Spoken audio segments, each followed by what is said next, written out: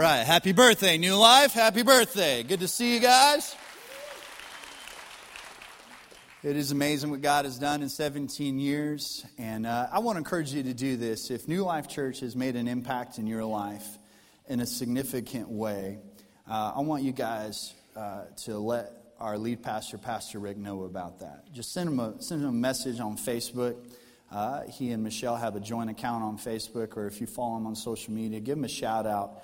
And let's just honor them today, because we wouldn't be here if they weren't obedient to what God had asked them to do, to leave Louisiana to come to Arkansas. It's not much of a sacrifice, I don't think, really, leaving Louisiana to come to Arkansas, but we are thankful they did it.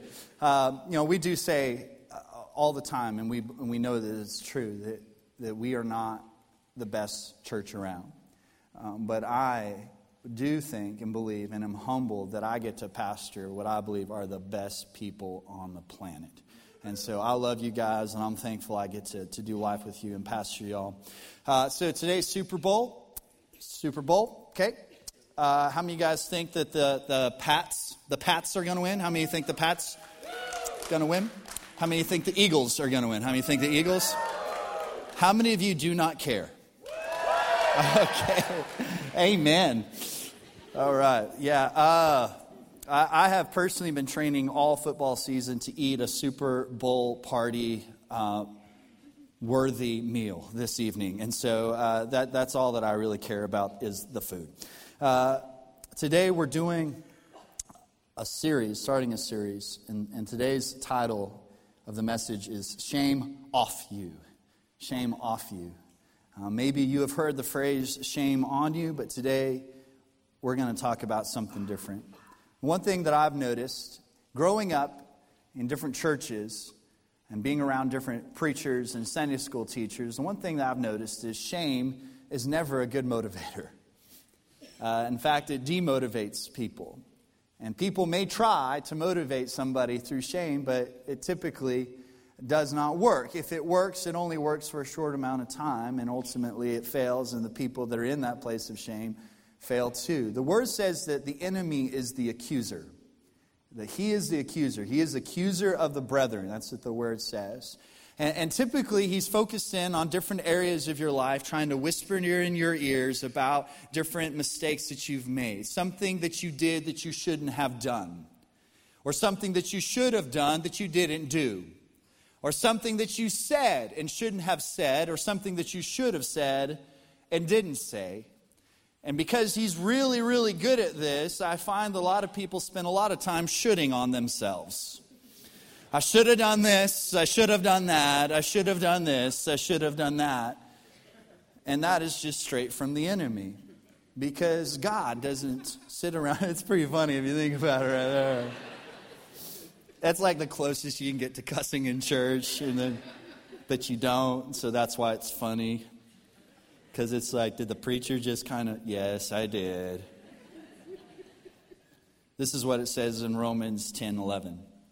Everyone who believes in him will not be put to shame. Will not be put to shame. So the enemy is constantly saying shame on you. But Jesus is saying shame off of you. Off of you. So to set this up, I want to talk about social media. Social media, because I think this is a great example. Social media world has Snapchat, Twitter, Facebook, Instagram, Insta Story, Periscope, MySpace. Anybody still got your MySpace rocking and rolling? Okay, and so you have all these different platforms, but until the last couple of years, on a lot of those platforms, you could post something. And if you weren't paying attention, you can make a pretty big mistake. But it was already posted. And there was nothing that you could do about it. It would just be a moment of shame floating out there for everyone to see because you made a mistake in something that you posted. And so with texting, I mean, how many ever made a mistake with texting ever before? Okay. And then they came up with autocorrect, which typically just means automatically making it incorrect. It tries to help you, and it doesn't help you at all. And so that complicates things even more. And so I found a few great examples of some mistakes that were made, some texts that were sent where autocorrect was so helpful with these people. And so let's look at a couple of these. There's one text message. Hey, Rachel lost her camera last night, and she thinks it might be in your womb. I'm pretty sure it's not. OMG, I meant to say room gross. Okay, a little awkward. Okay, how about this one? Hey, are you going to church on Sudsy? Subway. OMG, sub day. Wow, I give up. Struggling much? LOL. God is telling me not to go to church. No, he's not. Your great aunt just passed away. LOL. Why is that funny? It's not funny, David. What do you mean? Mom, LOL means laughing out loud. Oh my goodness, I sent that to everyone. I thought it meant lots of love. I have to call everyone back. Oh my gosh.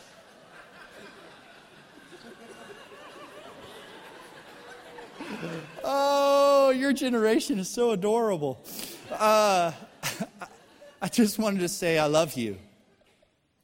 Oh, babe, I love you too so much. If I could, I'd buy you a casket. A castle. Stupid autocorrect. Way to ruin a moment. I definitely don't want to want you in a casket. Hello? That's one of those ones where you send it and you're waiting for the little dots to come back up. Please. Anything. Where's Granny? I thought she was going to be here for Thanksgiving. Grandma is in the grave. What grave? What are you saying? Oh, oops, sorry, garage. She's in the garage. Okay, a couple more. These are too good. Okay, hey, bro, I hate to ask, but could you spot me some cash? Yeah, what for? How much? Like $300 short on my mom's applesauce payment due on the 15th. Oh, how much applesauce did you buy from them? Really, Jason? I'm laughing so hard I can't hardly breathe. I wrote mortgage payment. Okay, next. That Mott's, man, it is just so good. You just can't go without it. A lot of it. I have to stay after school for leadership. Okay, if you need me sober, let me know. Otherwise, I'll be there at 5:30. Yes, Mom, I will need you sober. Oops, stupid autocorrect. Sooner is what I meant. Okay. Oh, man. I feel like we could do those all day long. Okay. Oh, here's another one. This is a text. I miss Josh so much. I don't think I should have dumped him. Response back. Really? Yes, he was the best thing that ever happened to me. Do you think he still likes me? Question mark. Response, yes, I still like you. This is Josh. Ooh, good stuff. So Instagram, until just a few years ago, when you would send an Instagram, you couldn't edit it. And so how Instagram works is it's usually a picture or a video, and then you caption it and write a short text to go with it, and then you post it out there. But for a long time, you would just send it, it's like, oops, now you can go in, it has an option where you can backspace, and you can delete, and you can write over that mistake that was made. I think our lives are like this. Because of Jesus, Jesus allows us to rewrite the mistakes, the old stories. He is the great editor. And for a long time, it wasn't as strong. But there was an upgrade at the cross. And that upgrade allows us now to go back and rewrite. Anytime something has happened, we can go back and rewrite the story, edit, rewrite it. A lot of times people are confused between the difference of conviction and condemnation. Condemnation is always what the enemy is trying to get you to live in and exist in so that you never move beyond your sin. As long as you're in condemnation, the likelihood that you will be caught in a cycle of repetitive sin is a lot stronger. But conviction is something that the Holy Spirit does to try to lead you out of the place where you don't have to be in condemnation, to a place of change, to a place of repentance. The Holy Spirit, in a lot of ways, He guides us, He leads us. He's a lot like an umpire or a ref. Anybody ever watched the little kids in like upwards basketball, like 5 and 6 year olds? Like the whole time these kids are playing, they have no idea what they're doing. Like it's not uncommon for them just to pick up the basketball and not dribble for like 5 or 6 steps, much like the NBA. And they don't know where their basket is, and so the whole time the refs, the parents, everybody is just yelling all at the same time, no, the other way. But they're yelling at both teams, and so there's just mass confusion. It doesn't really matter because they don't make it in either goal, really. So it doesn't matter which way the goal is. But everybody is trying to get them passionately to go towards the right goal. The same thing happened with soccer with our kids. It's just like, no, the other way, the other way. You spend 10 minutes before every game just making sure they know what their goal is. And as soon as the game starts, they forget what goal is theirs. And I find that the same thing is true in our lives. The Word of God is very clear in the direction and the goal that He set for us, but we forget quickly. We're easily distracted. We're easily taken off course. And so the Holy Spirit is just constantly trying to say, you're headed the wrong way. Turn around. That's not your goal. That's not what you need to be pointing your life at. Turn around. It's not uncommon for people to say something nice maybe about one of our services where they just say that they felt good about it, they felt at home, or they felt the presence of God. Sometimes that's what they're feeling, but they're not even sure what it is that they're feeling. They just feel something different. But from time to time, we'll get some responses back that aren't necessarily like that. A while back, I was doing follow-up with our Connect cards because I like to reach out to the people that turn in our Connect cards and just ask them, how was your experience? What'd you think? Is there anything that we can do for you? Can we pray for you in any way? And a while back, I sent this text to this man who's relatively new at our church, and he may even be here right now. When I sent the text and I asked him, how it's going, he's like, it's really rough. Every time I go to church, I always feel horrible at the end. He's like, I don't think I'm going to come back. I said, oh, okay. Well, like, what's wrong? What happens? He's like, I just feel bad. I feel like I'm a terrible person. I said, well, what is it that you did that makes you feel so horrible? And so he started telling me about this thing that he did. And as he laid it out, I was smiling with, wow, that's really bad. You should feel bad about that. I'm joking. I didn't say that. I was just like, man, that isn't coming from the church. That's coming from the enemy. And what you're feeling is guilt.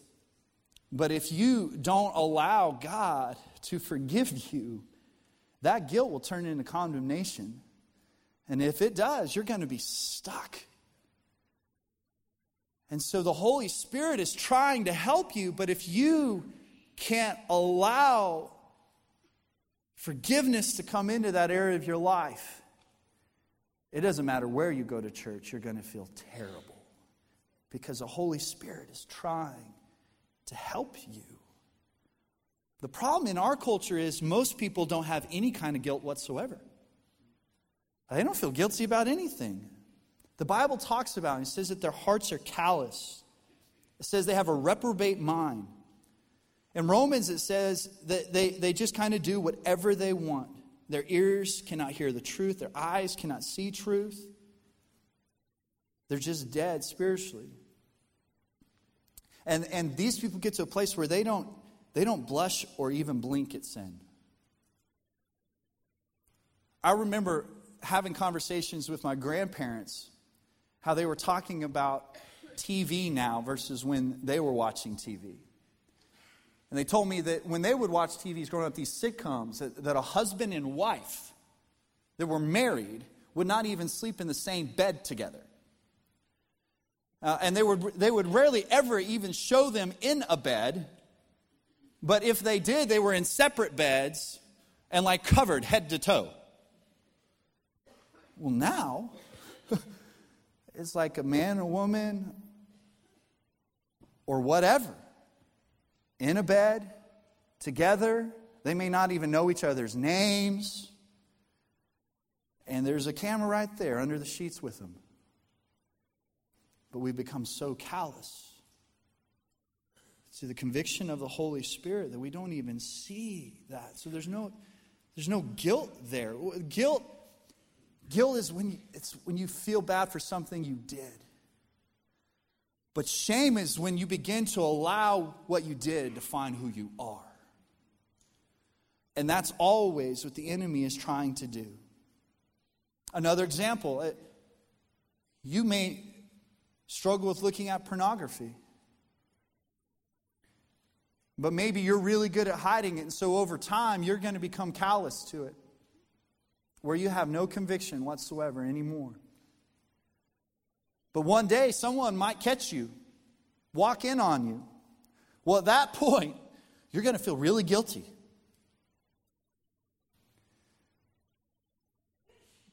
But if you don't allow conviction of the Holy Spirit, then you'll just find yourself in shame. And if you find yourself in a place of shame, you're just going to get that much better at hiding the sin. And God wants to set you free. God wants you to respond to the conviction, first of all. He wants you to listen to what the Holy Spirit is telling you, because He's not trying to keep you from enjoying something. He's actually trying to make sure that you enjoy life and that you have life to the full. He would rather you just respond to His conviction. This is a powerful verse in Galatians 5:1. It says, "It is for freedom that Christ has set us free. Stand firm then, and do not let yourselves be burdened again by the yoke of slavery." Shame is going back into the bondage of sin over and over and over again. Jesus wants shame off of you. And maybe you've heard shame on you.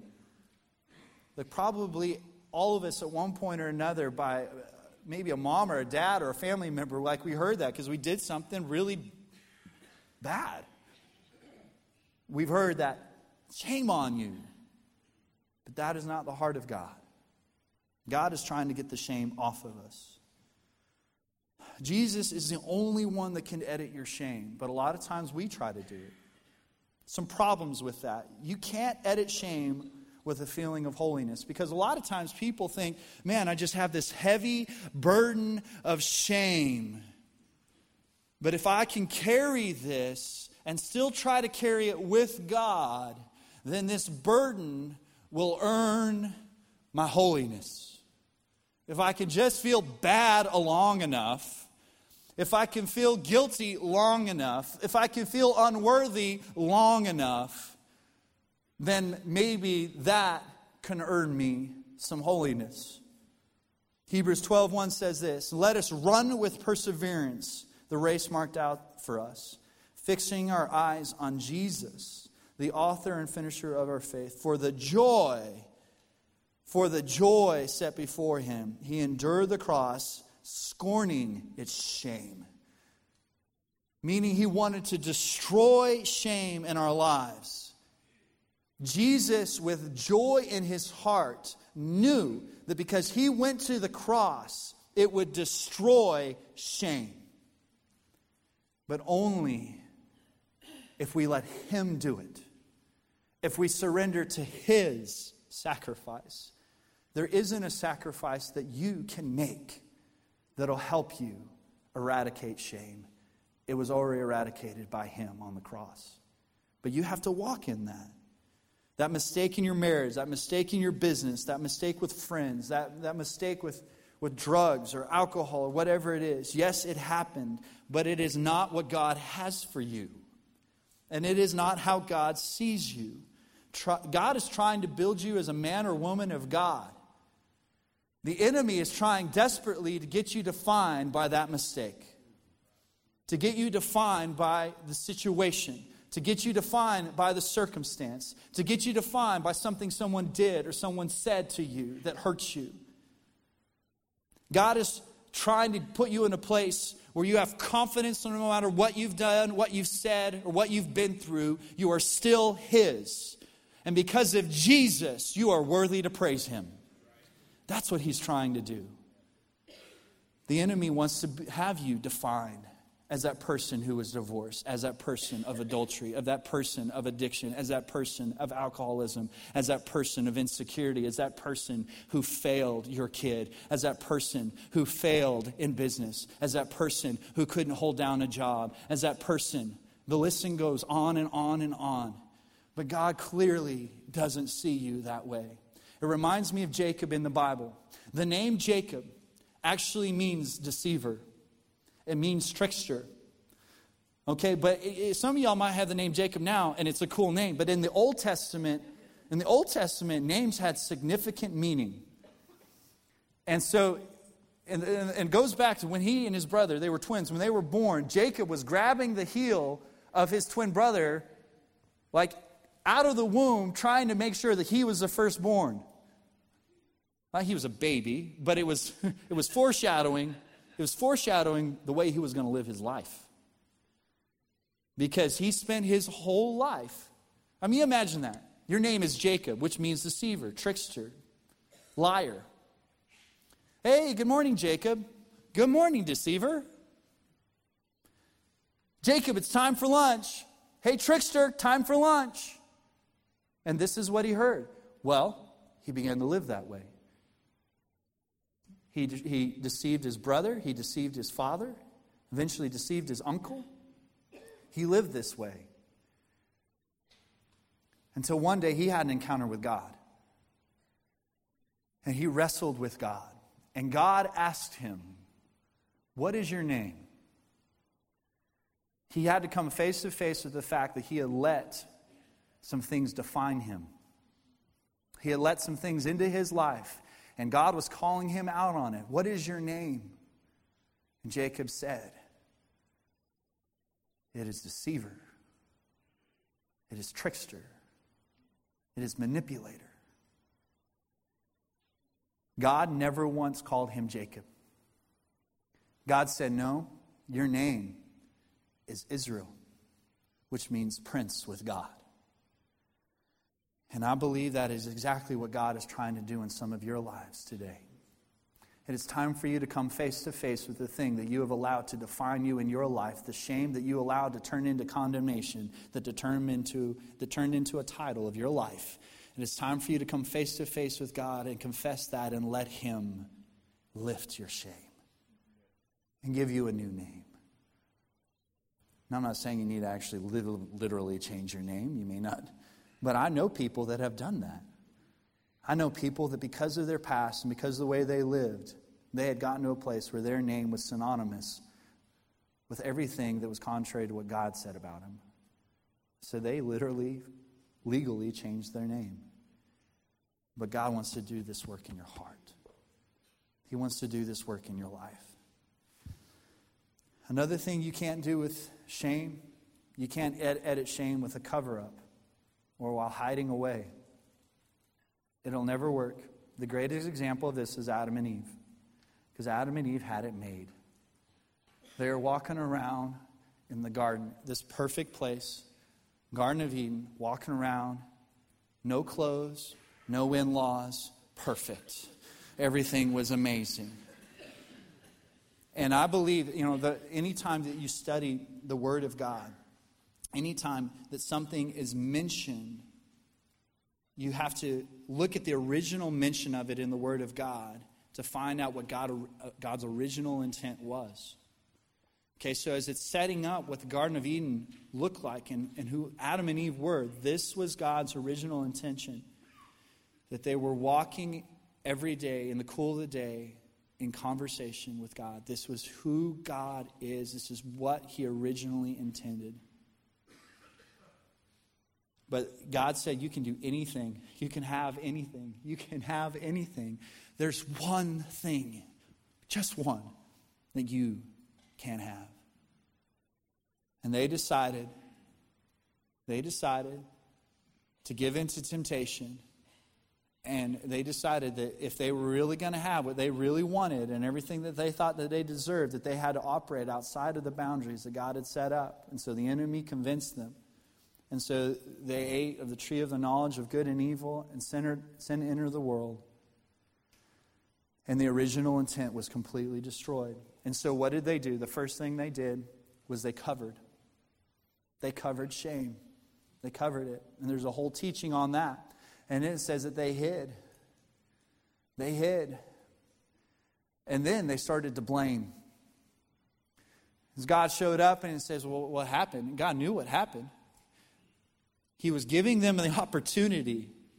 I wonder what could have happened if they would have responded to conviction. Like, what would have happened? How different would it have been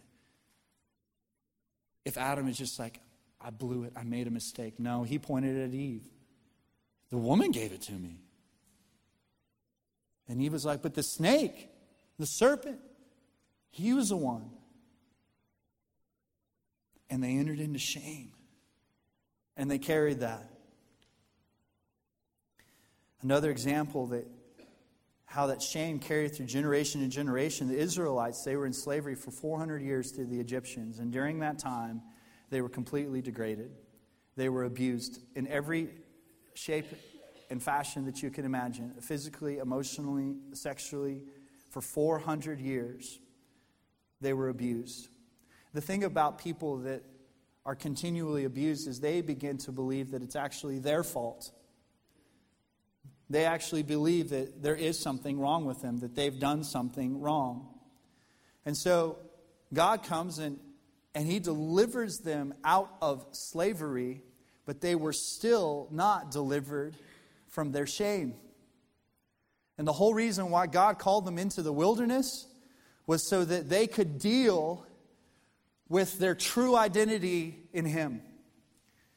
They spent 40 years in the wilderness because God was trying to get them to come to a place of surrendering what 400 years of titles and labeling had done in their lives, to come to a place of surrender, to know that they were the children of God. But at one point, God comes to Joshua, and Joshua 5:9 says this, "Then the Lord said to Joshua, 'Today I have rolled away the shame of your slavery in Egypt.'" I've rolled away the shame. God is trying to roll the days of Egypt off of your life too. That whatever you went through, whatever the situation, the circumstance, the abuse that you encountered, it does not have to define you, and you don't have to carry that shame. You can't edit shame by working on it someday. God is trying to do it now. God is trying to do it now. Look, if I were God, I'd be mad at you all the time. I'd be mad at you all the time. But that's not the way that God works. That's not the way that He edits our shame and our sin. He wants to roll it away right now. This one time I was praying for somebody at the altar. And I could tell as soon as they walked up, man, they were carrying it big time. Shame. I said, man, what do you need prayer for? And they went into that years ago, they noticed somebody that wasn't their spouse. And that person noticed them. And it went from a look to a word. They started complimenting each other. Next thing you know, they went and hung out outside of where they had met. Well, you know the rest of the story. And so this person was just covered in this shame. And they felt like they'd done everything they could. They told their family. They quit that place where they had met that person, got as far away from them as they could. And they were doing everything they could to try to make things right. And he remained married. But now he knew that everyone looked at them and thought, man, they have this amazing marriage. But he felt like it was a lie. And it caused depression in his life. And it caused him to take drugs and drink. And so I was just praying for him like, today. It's not someday God's going to heal you. It's today. God is ready to roll the shame. It is in your past. It is in your past. And God is not looking at your past. He is looking at you now. And if you have repented, then shame is from the enemy. And I believe that when we prayed that day, that person was set free completely.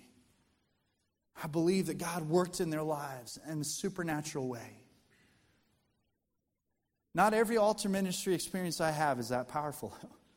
I just want you to know, I'm not always great at altar ministry. Because there's another time that a guy came up to me, and he seemed like he was carrying something too. I was at a youth conference, and you do altar calls at a youth conference. The worship band, they do not care that you're trying to talk to people at the altar. They're just in their own world, playing as loud as they want, having their own little Jesus moment. And so I'm trying to pray for this guy, but I'm having a hard time hearing him. But as he's speaking to me, what I do hear him say is drinking.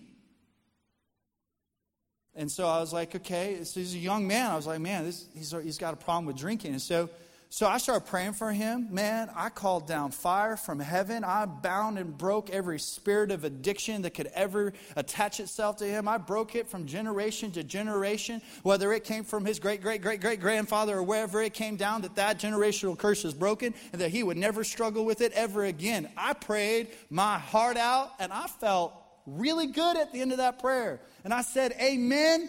And I opened my eyes, and I looked at his face, and he had one of these. But I was like, I don't know what your problem is. That was an amazing prayer. I was talking with his youth pastor later, and I said, hey, I was just curious. I prayed for so-and-so earlier, and man, he said it. It just was weird. It was a little off. He's like, yeah, he told me about that. I was like, oh, he did? He tell you about the prayer? It was good, right? He's like, yeah, here's the thing. He is like the model student in our youth group. He's amazing. He's a mighty man of God. But he felt really convicted that he had been drinking too much Coca-Cola. And that it almost had become a little bit of an idol in his life. And so he was just wanted somebody to pray with him that he would be able to. I said, all right. Well, he will never struggle with alcoholism. I guarantee you that. He won't. His kids won't. His grandkids won't. Nobody anywhere around him is ever going to struggle with alcohol. But you see the difference between conviction and shame. This young man just felt convicted about the smallest thing. Shame, man, it'll keep you in bondage. How does Jesus edit your shame? First of all, he edits it instantly. Instantly. Nehemiah 9:17. You are a God of forgiveness, always ready. Everybody say ready. Ready to pardon, gracious and merciful, full of love. Isaiah 55:7. God is merciful and quick to forgive. God is more ready to forgive you right now than you're ready to ask for forgiveness. But he is always ready. He's ready. He is sitting at the edge of his seat. Maybe today is the day they're going to stop carrying this and just ask. And I'll forgive. I'm ready. I'm ready. He also edits completely. He edits completely. Colossians 2:13. He has forgiven all your sins. He has utterly wiped out the evidence of broken commandments which always hung over our heads. And he has completely annulled it by nailing it to the cross. Completely. This includes the sin from your past and the sin of your future. He is ready to forgive. He has annihilated it. I mentioned earlier, if I were God, I'd be mad at you. Why would I be mad at you? Because you might be like, man, like I had a really good month. Like I'm doing really well. Well, yeah, but next year, man, you're going to do something that really ticks me off. But that is not how God sees it. He edits completely. The word says that love keeps no record of wrongs. Okay, well, if he is above time and space, he sees the beginning and the end. The record would include everything in the span of time. All of it. And it says he keeps no record. No record. Also, he edits freely. He edits freely. Romans 3:23. We're very familiar with this. All have sinned and fallen short of the glory of God, right? But it goes on to say, yet now God declares us not guilty of offending him if we trust in Jesus Christ, who freely takes away our sins. Freely. But free doesn't mean inexpensive. Because God paid a huge price. Jesus paid a huge price. It cost him himself. The humiliation of coming to earth and dying on a cross. Jesus was rejected by his own Father for our shame. For my shame. For my sin. Here's the deal. There's nothing wrong with you going to therapy to get help about something in your life. And there's amazing therapists out there, Christian therapists. But what I find is this, that will only bring relief. That'll only bring relief. Jesus brings release. And it's only by coming to him that you can have it lifted. Let's close our eyes, bow our heads. It's so important that you understand the love that God has for you. That song that we just started doing, man, I love it. I love the picture that it gives. The mountain that's not high enough. The wall that'll kick down. The lie that'll tear down. And I'll tell you what, when I hear that, man, I every time I see it, I'm praying with everything that I have. God, help the people in this place get a revelation of this.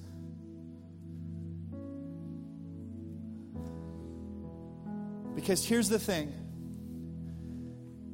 When you continue to carry the shame, when you continue to carry the sin, what you're saying is that what Jesus did on the cross wasn't good enough. And here's the thing, you may allow him to edit some of your mistakes, but you may have that one that you insist that you're going to hold on to. Because that one surely is just too big and too grotesque and too shameful for him to be able to forgive. But here's the thing. If you're going to believe that for yourself, you have to also believe it for everyone else. You have to believe it for everyone. You have to believe that every person that has ever lived and every person that is now living, that all of them must have this one thing that God can't forgive, that the cross didn't pay for. You have to believe that for your kids. You have to believe that there is something that they're going to do at some point that somehow won't be forgiven. And here's the thing. If it's not completely forgiven, then there's eternal separation from God. But when Jesus came and he did what he did it completely. He did it completely. And you don't have to understand everything about it because you can understand that kind of grace and love. All you have to do is accept it and walk in it. Just accept it. Just accept it. God will give you the revelation of it as you walk with him. But it is so hard to have a revelation of that when you are under the weight of shame, when you're under the weight of condemnation, because that's all you can see. But today, in Jesus' name, be released. It starts so with a relationship with Jesus Christ. It's not enough to believe in God. Satan himself believes in God and shudders. It's not enough to come to church. It's important, but it doesn't do it. It is when you have a personal revelation in your heart that yes, your sin separates you from God. But Jesus paid the price. Jesus paid the price completely and totally and wholly. Jesus paid the price. And if you're here today and you've never just released and surrendered your life and all that it is to who He is and what He did, then I want to give you a chance to do that. So if you're here, you've never accepted Jesus as the forgiver and Savior and also as your Lord, or maybe you've been walking under some shame, you've been walking under some condemnation, and it has caused you to distance yourself away from God, to make you feel like you are not worthy to be anywhere close to Him, anywhere close to His presence. But today, you're ready to tear down the lie and rededicate your life to Jesus and to come back into relationship with Him again. If you're either one of those people, nobody looking around, if that's you, put your hand up right now all over this room and I want to pray for you. Let's just declare it. Let's confess it. I need Jesus. I need a Savior. As soon as I see your hand, you can put it down. I got you back here. Thanks. Anybody else? I need a Savior. Yes, ma'am. Thank you. I need a Savior. I need to surrender my life to Jesus today. I don't want to walk under this shame, under this guilt anymore. Anybody else in this room? Okay. Yes, got it. Anybody else? Okay. Father God, I thank you for those few hands. Your word says that even one person gets to this place where they trust in you, that all of heaven rejoices. So thank you, God. Thank you for moving in their hearts. And if you're in that place right now, just talk to Him and say, God, I know that I'm a sinner and I feel guilty about it, but I'm not going to stay in my guilt. Right now, I'm going to confess it as sin to you. And I believe that you sent your Son Jesus to die on the cross for me. And I believe that sacrifice paid for it all. I can't understand it. I can't understand how you could love me, how you could have that kind of grace and mercy and forgiveness for my life. But I just choose to accept it right now. And I want to walk in it.